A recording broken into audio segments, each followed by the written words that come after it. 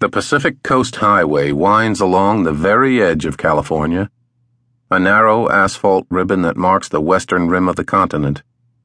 separating the isolated beach towns and the chaparral-covered hillsides of the Coast Range from 11,000 miles of Pacific Ocean. Heading south from Crescent City, the highway swings inland below Eureka, wandering 30 miles from the ocean through redwood groves and mill towns before angling west again above Mendocino, and then more or less following the shoreline all the way down into Southern California. There are still wild and rocky stretches of coast around San Luis Obispo, and empty coves and bluffs above Santa Barbara. But south of Ventura, the highway plunges into the overpopulated beach cities of Los Angeles and Orange and San Diego counties, past hundreds of thousands of wooden bungalows and stucco apartment houses, past fishing piers and rock jetties and boat harbors and ramshackle main streets lined with fish restaurants and bars and surfboard shops and used bookstores and parking meters. And on any sunny summer afternoon, countless people drive out of the suburbs and cross the highway, drawn to the uttermost edge of the continent for reasons they can't always define. In winter, cold north swells move down out of the Arctic in long lines, and the blues and greens of the late summer water turn gray beneath cloudy skies.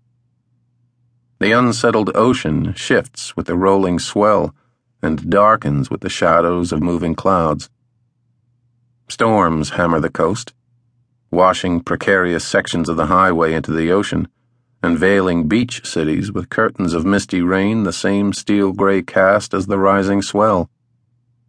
The surging tides swamp oceanfront houses in Malibu and Surfside and Newport Beach, and rogue waves slam through wood and concrete piers, ripping pilings out of the ocean floor, shifting heavy rocks in harbor jetties, sweeping countless tons of beach sand away in the long shore currents, ceaselessly changing the contour of the sea bottom.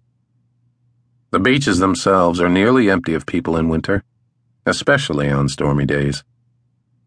Perhaps only a couple of surfers watching waves break across outside sandbars, or a beachcomber with a metal detector, or someone gathering seashells along the high tide line where the ocean dumps its flotsam of kelp and driftwood and sand dollars and polished stones. In the middle of the century, there were still train tracks along the ocean side of the highway through Huntington Beach. A chain-link fence separated the tracks from the 50 yards of sandy shoreline,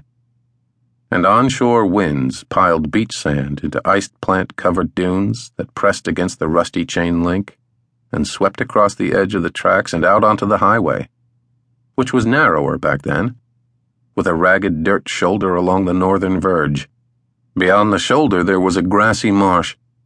and beyond that stood, and still stand, the pink and gray cinder block walls that shelter narrow suburban backyards. By the early 1970s, passenger trains had long ago quit running along that part of the coast, and the tracks that followed the highway had fallen into disrepair. Walking along the tracks at the edge of Huntington Beach State Park, a person could find old rail spikes and other iron debris in the sandy ice plant, or on a lucky day, a heavy, broad-headed nail with a raised number on it, a 30 or a 36 or a 40, recalling the year a particular tie had been sunk in the roadbed. In the winter there was something loathsome and desolate in the rusty chain link and the blowing sand, in the scattered bits of railroad iron and the deep green ice plant with its feathery pink flowers. There was a natural stillness in the air, despite the sound of the cold north swell breaking along the beach and the cries of gulls circling in the sky. And beneath wind-swept skies, it could seem that the ocean was 100 miles removed from the suburban neighborhoods only a couple of blocks inland, as if the highway, with its sand-softened verge and its distant vanishing points, was a borderland between the suburbs and the shifting sea,